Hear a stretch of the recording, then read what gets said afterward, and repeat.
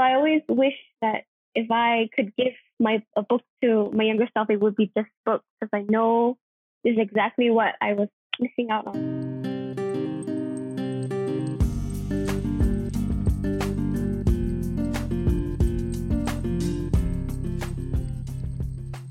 Welcome back. This week we're going international. Our guest today is currently based in Malaysia and comes to us with a substantial career profile. She has worked in marketing, advertising, and communications for online magazines. She has also worked as the director of Boston University's Ad Lab and the National Assembly of Malaysian Students in America. She's recently published her first novel, House of Koi, so cool, to promote diversity in literature for young adults to see themselves represented. Her name is Lillian Lee. Welcome to Refocus, Lillian. How are you? Hello, hi. Thanks for having me. I've been doing well. Very excited to join you guys. We're very excited to have you, Lillian. And so you and I, we met a little background story. I like to give it a little context of how these souls connect the people that we bring into the podcast. So we were actually on the synchronized swim team together. And as soon as I learned you had published a novel at such a young age, I thought, wow, that is admirable, and I have to get on here to interview. So let's dive right in, pun intended, into the House of Koi. Awesome. So we both got the opportunity to read the book. So well written. It's just so captivating. First of all, congrats. That's such an amazing accomplishment. Not only are you a published author, of course, but you've written such an amazing, engaging, and entertaining story with a powerful message for the world to read. The novel, like I said, is beautifully written. Without going into much detail, it's about a Malaysian girl struggling with her identity. I think we can all relate to that, to the struggles of identity, especially as we grow older, and especially those of us who have been part of different cultures. And in the story, the Malaysian girl, is trying to reconnect with her home, even though she has lived there her whole life. In past interviews, you've mentioned that it's not just a story, it's a Malaysian story. What does this mean, and why did you feel the need to write the book? Well, I think it's always been a dream to write a book. And then when the opportunity came, actually I had this idea when I was in BU's creative writing class. And the way I wanted to stand out was, I think the only way I can stand out was my identity and my own experience that I know is different from the rest of the class. And so I knew I had to write something different to impress my professor and my colleagues. And so I wrote about my grandma. And actually this first short story was a bit more of like a mystery. And then when I had the opportunity to make it into a book, I just expanded it into more of like a cutesy young adult book that I wish I read when I was younger.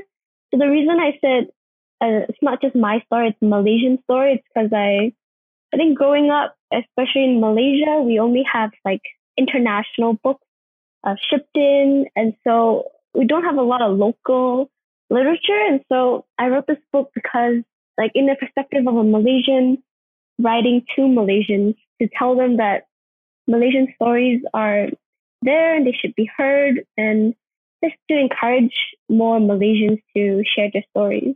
Do you, on that note, who did you base the characters on? Mostly on your story you mentioned, or do you see yourself in these stories that you portray in the book? Oh yeah, I think a lot of people ask me if Mila, the main character, is me, and I think I want to say like maybe like 80%. She's like my younger self, like my younger ego when I was 13, like around that age, because I went through like a similar experience.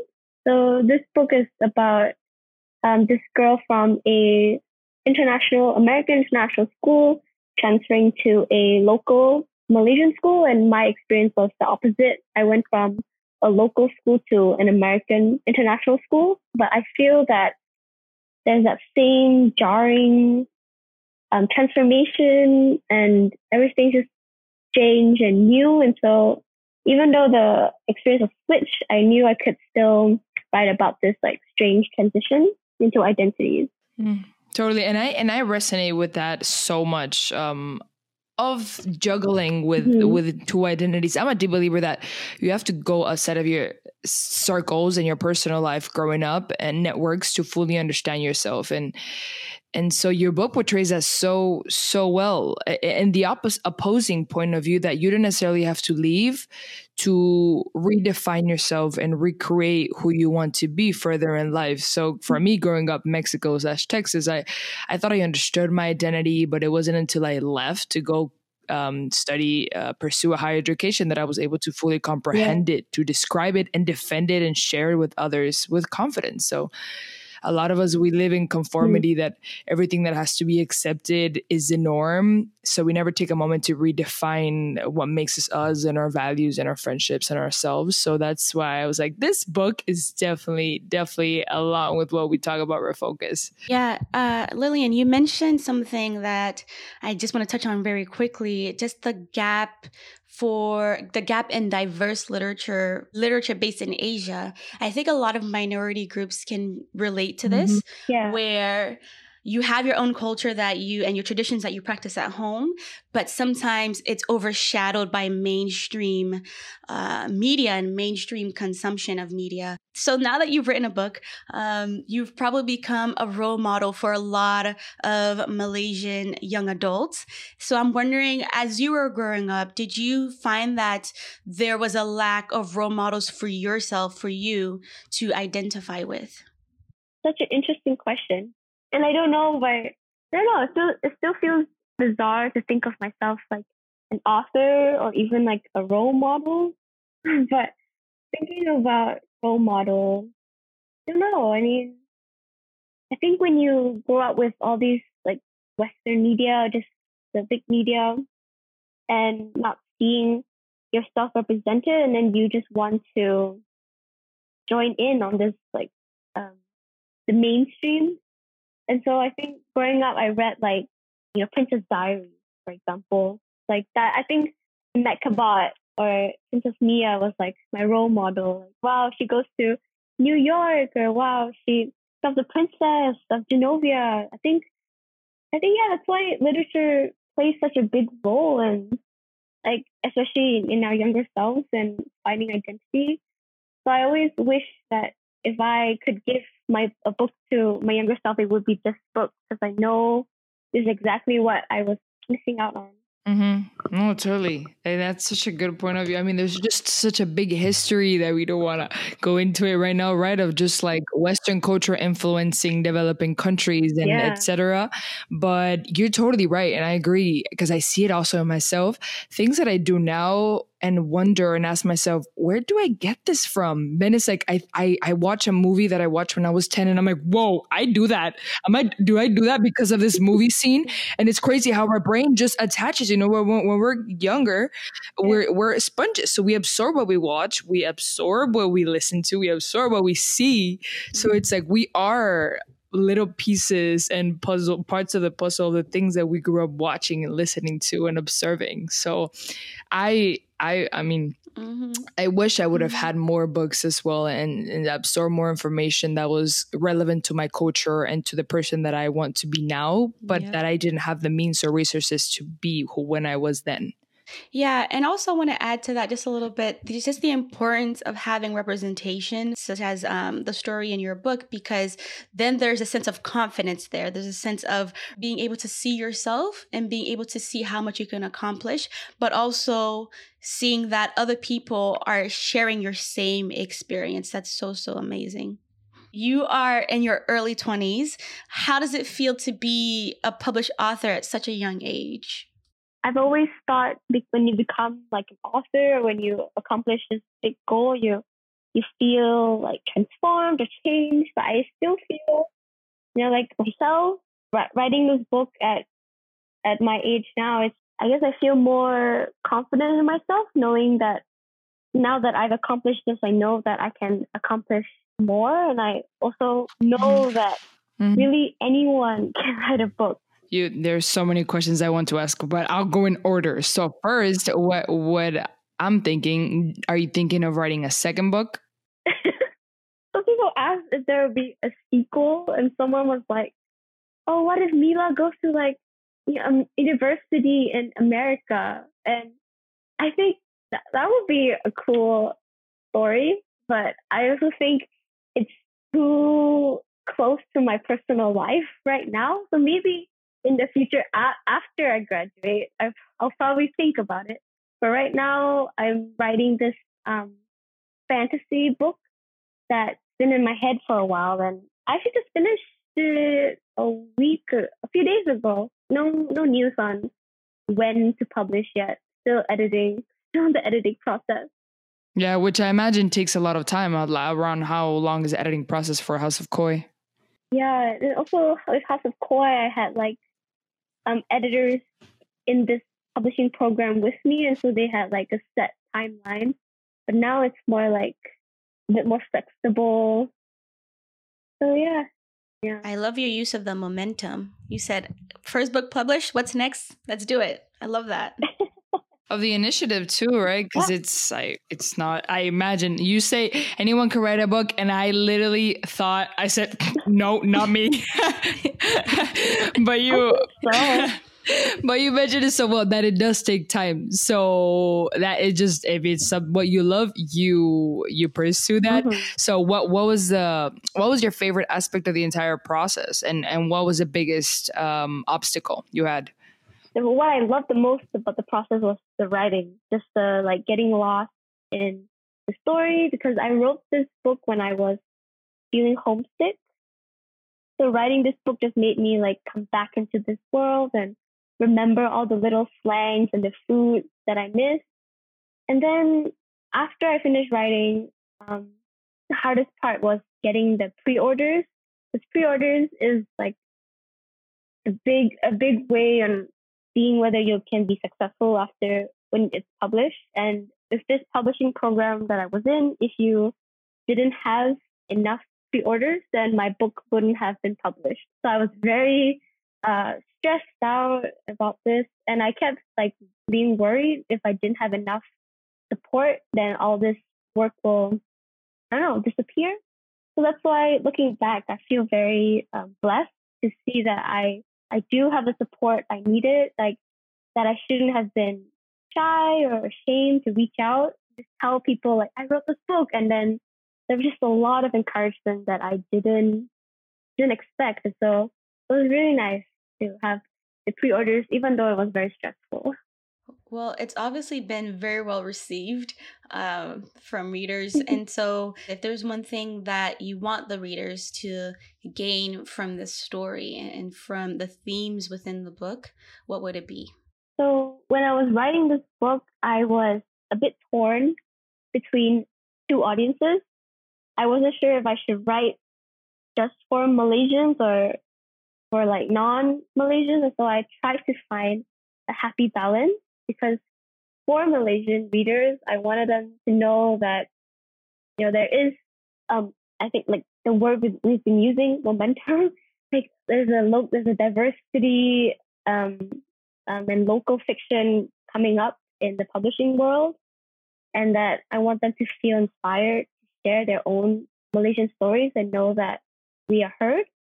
And for non-Malaysians, I want them to remember to keep an open mind, and that there's so much more of the world to learn about, and they shouldn't, I think, because the mainstream media is, obviously mostly from America, and so a lot of people just have this perspective like, oh, New York stories or stories in California, but there's just so much more stories outside of America, so much to explore. So I just want non-Malaysians to learn more about our culture and just keep learning. Mm-hmm. Something intriguing also that you mentioned that made me think was that for a lot of people in developing countries or underdeveloped countries, and it isn't until they get to America that they realize, oh, maybe there are other stories besides the US. This isn't what I was promised in Princess Diaries. So let me re-spark my interest for learning more about myself. And it's an interesting thing of when you're outside of your homeland or the place that you grew up in, it's like you're there, but your heart and like the music that you listen to is from another place, and you constantly seek to be different from the place that you are for the sake of being unlike the people around you. So I find that super interesting as well. But I want to talk a little bit more about this identity theme.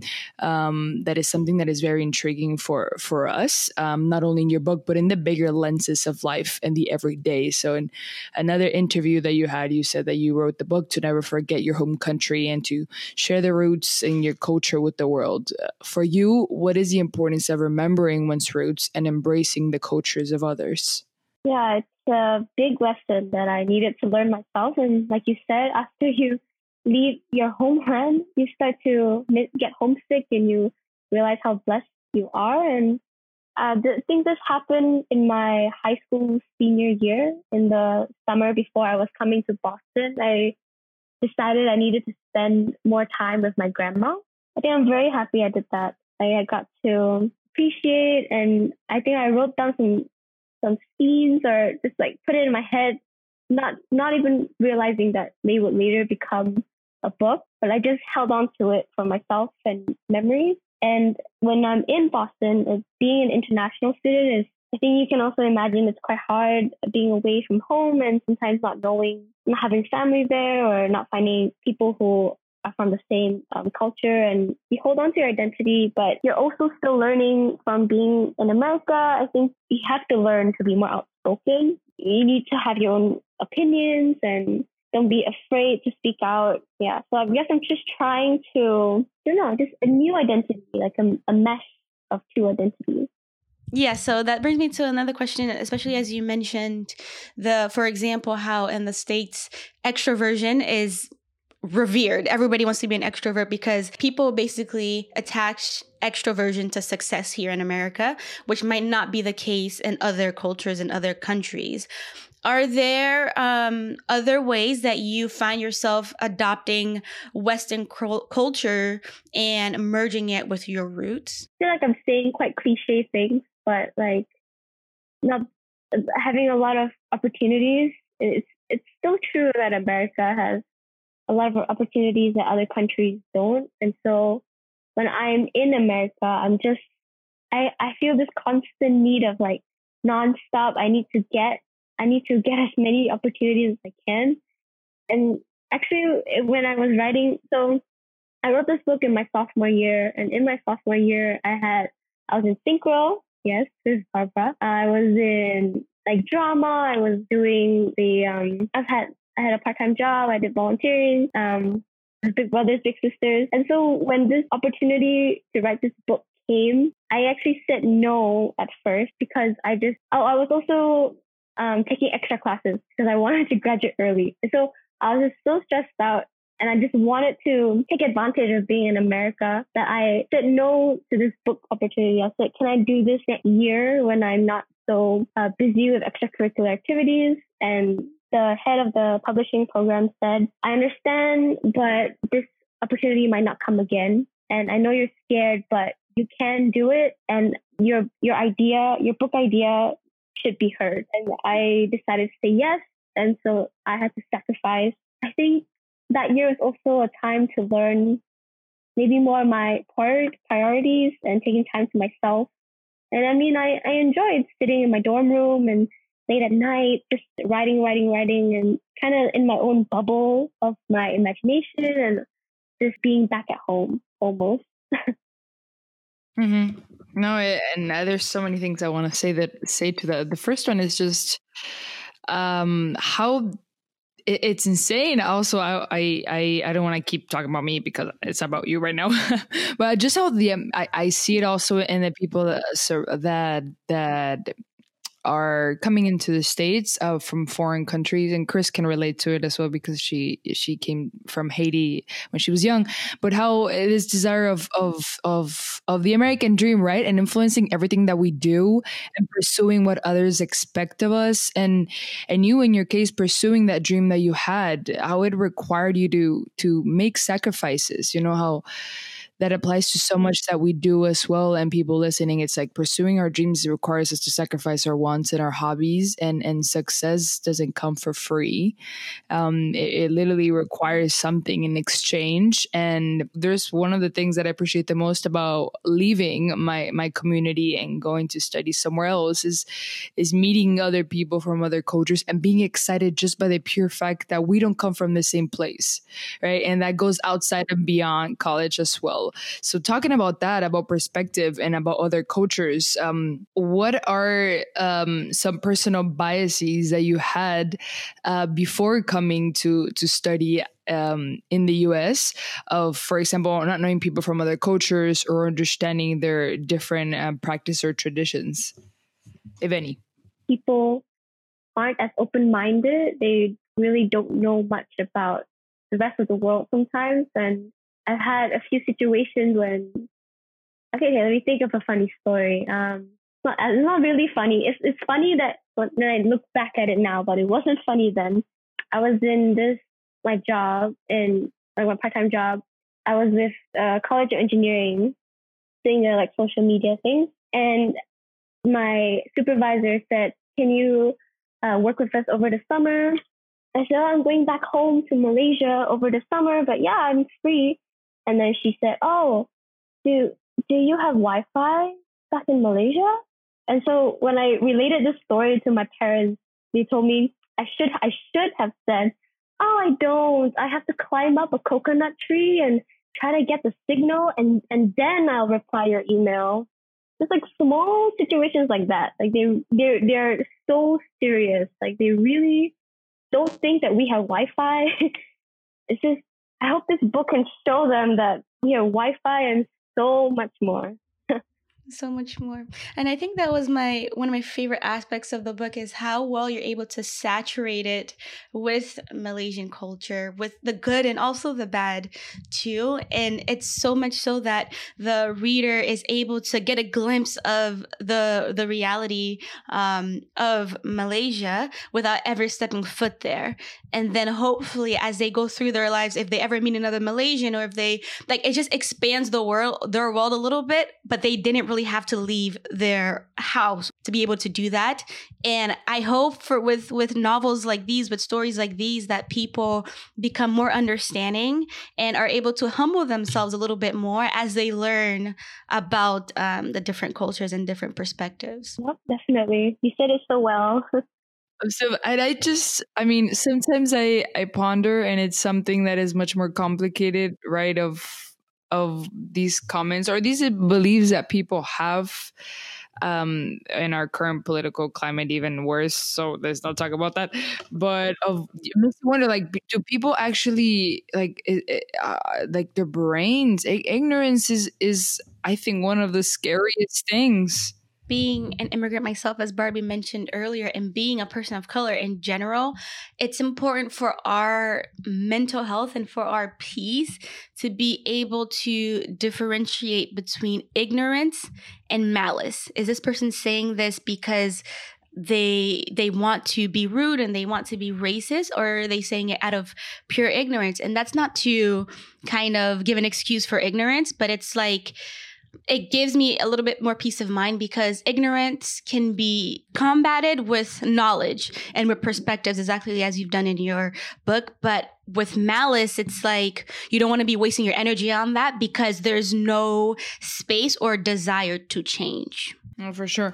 Do you struggle with intersectionality within yourself, maybe even when first coming to study in the States? Yeah, I think something that's on maybe every international student's mind is, after I graduate, do I stay in America or wherever you're studying abroad, or do I return to my own country?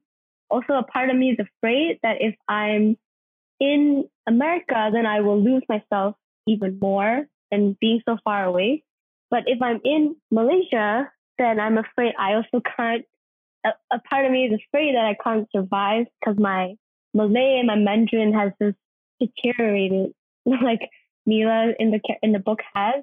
I'm currently working in this international agency. I'm seeing that a part of me is getting hopeful, because I see that maybe being in an international workplace in Malaysia still gives me both worlds. So still trying to find a happy place, but I think I'm slowly finding it and making peace with it. Yeah, that's so relatable. So relatable with that happy place, because it feels like it's on a scale, right? In order for you to be more Malaysian, I don't want to speak for you, but this is what I'm picking up on, and it's something again that I've struggled with. You have to give up a little bit of your American, not comfort, but your American familiarity. So it's like if you do one more of one, you have to sacrifice the other.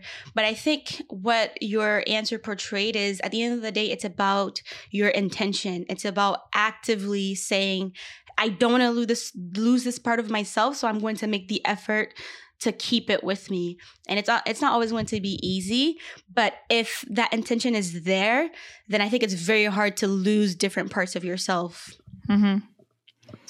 And constantly doing things to feed both sides, right? Both identities, if you were so to call them. And also just the need to recognize that it's not necessary to be either or, you can be both simultaneously. And that's something that it took me a while to figure out for myself.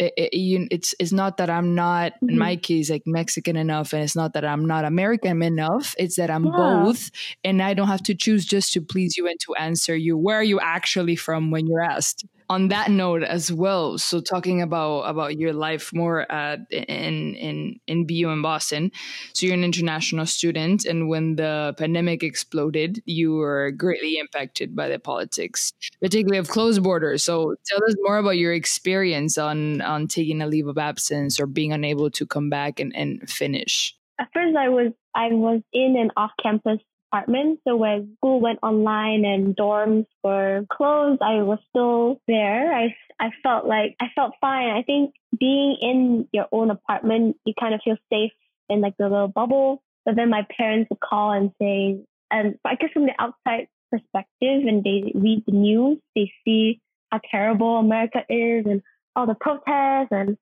everything going on. And so they were very worried. And they told me to take a flight home. Like a few days, I was a bit skeptical because I felt safe in the apartment, and just thinking of taking a flight home, which felt like was a bigger risk than just sitting in my apartment. But I took the flight. I had my quarantine for 2 weeks while still doing online classes. And being back home, at first I didn't really like it. I already missed the freedom in Boston or being with friends, and not sure when I can see my friends again. But then now, I guess maybe because now I'm outside, now I have the outside perspective like my parents. I'm seeing how Malaysia is safer, and I'm so much happier with around my family. And I think taking a leave of absence, it's good, and I got to experience working. Just thinking about going back to school. My plan, I hope, is to go back to school in January. But right now, it's just strange to think that I'm already experiencing work. I'm already experiencing a real advertising life. And then when I go back to school in January, I'm back to like projects with friends, just like hoping to get a job. No, it's a strange time for everyone. I'm intrigued as to what it's gonna look like for the views of America in general after the pandemic. Because like you said, it's like I'm much better right now in Malaysia than being in the US. So now the US is like the country you don't want to be in, but that's only because it's a global pandemic. What's it gonna be like afterwards? Or after the elections? There's just so many things going on. The last few questions that we want to ask you are our focus questions that we ask all of our guests. And these are short answers. So the first one is, what is one habit that keeps you goal-oriented or focused on your goal? I haven't really been doing it as much, but back in school, every night I make a to-do list of my goals, basically, of what goals I needed to accomplish tomorrow. Like tonight, I might do a list saying tomorrow I need to edit chapter 1, and tomorrow, or I'll have a list that says, I don't know, post about the Refocus podcast or exercise. Yeah, I think that's my habit. I need to make a to-do list the day before so I can remind myself tomorrow what needs to get done. Yeah, I love that. I try that sometimes too. And it's so helpful because then we have preset actions that we say, okay, at this time I'm going to do this. And it's very helpful. That's basically what I want to say. For the next question, we at Refocus, we try to highlight 5 of the 8 dimensions of wellness. So that's spiritual, physical, social, emotional, and I always forget one, Barbie, every time. Mental. You said mental? Okay, I guess it's mental. Yeah, I don't think you said mental. Okay, mental. So which of those 5 dimensions do you find that you have the most challenges with? I think right now I kind of have 2. I think it's physical and mental. Physical because I think back in quarantine, like I miss the pool. And now like being stuck at home was a bit of a struggle, and trying to find like YouTube workouts that could get lift my spirits up. But second, I think now when right now the pool is open because it's salt water, which is a bit safer. Now is mental. Maybe it's because I'm experiencing like a work life. It's a bit hard to balance everything that I want. It's like in the day I'll work, and at night I'll try to write and do my own things, which is hard to balance out. So mental is something I'm working on. And our last question for today is, what has been keeping your attention lately? Do you have any example? Of course. What has been I'll answer the question myself. I love that. What has been was keeping my attention lately? I think the first things that come to my mind are news related stuff.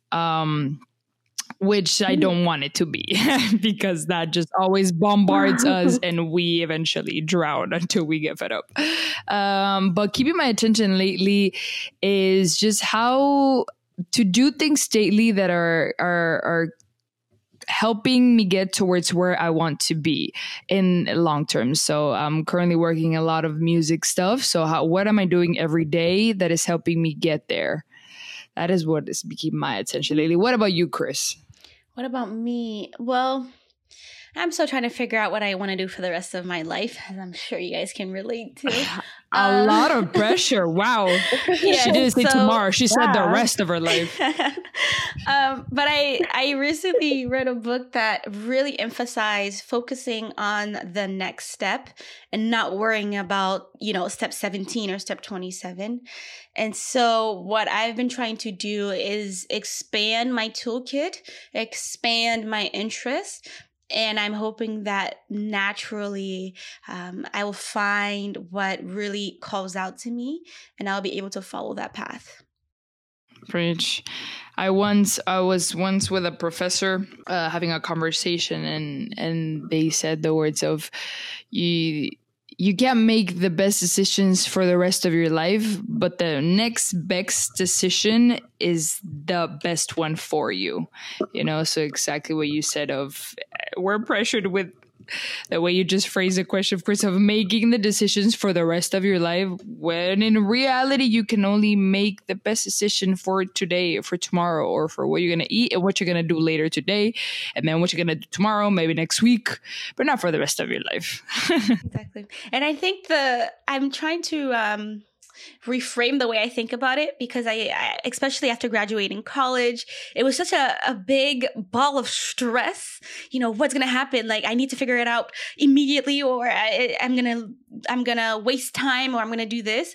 But now I'm trying to reframe the way that I look at it, because now I'm seeing that it's exciting. Anything could happen. And there's so many things in store for you that you would never expect. So that keeps me very, very, like you mentioned before, that keeps my spirits really high, because it's just such an exciting, there are ups and downs, but I will never get bored, basically. There's always going to be something new around the corner. Okay. So because House of Koi was from this publishing program, it's a mix of self-publishing, but with the support of a real publishing house. But you get to own all the rights. And so I think right now, with the next book, I really want to find an agent. I really want to keep pushing how far I can go with this current book and the next book. I think just being more of a legitimate author, like being, okay, maybe that's the wrong word. I just want to get into the field more and get to know the editor and get to know more publishing houses. Yeah, fingers crossed, seeing what's going to happen next. That's awesome. If anybody's listening and you have connections to some editors, to some agents, hook up our girl Lillian, okay? She's amazing. Yeah. And she's awesome. And on that note, we'll end the conversation. Thank you so much, Lillian, for being here and for sharing your critical and much needed voice and message with the world. I don't know about you all, but I feel extremely inspired to start my week after this chat, to start really pursuing what I want to do, pursuing my dreams, just as you've done, Lillian. Thank you again. You're listening to Refocus. We hope to have you again here soon with the release of your next book. Cheers. And we have not said this before, but buy the book, read the book. On Amazon. House of Koi, Lillian Lee. It's on Amazon and it is worth your read. We'll have the link on our socials as well. Oh, thanks, guys.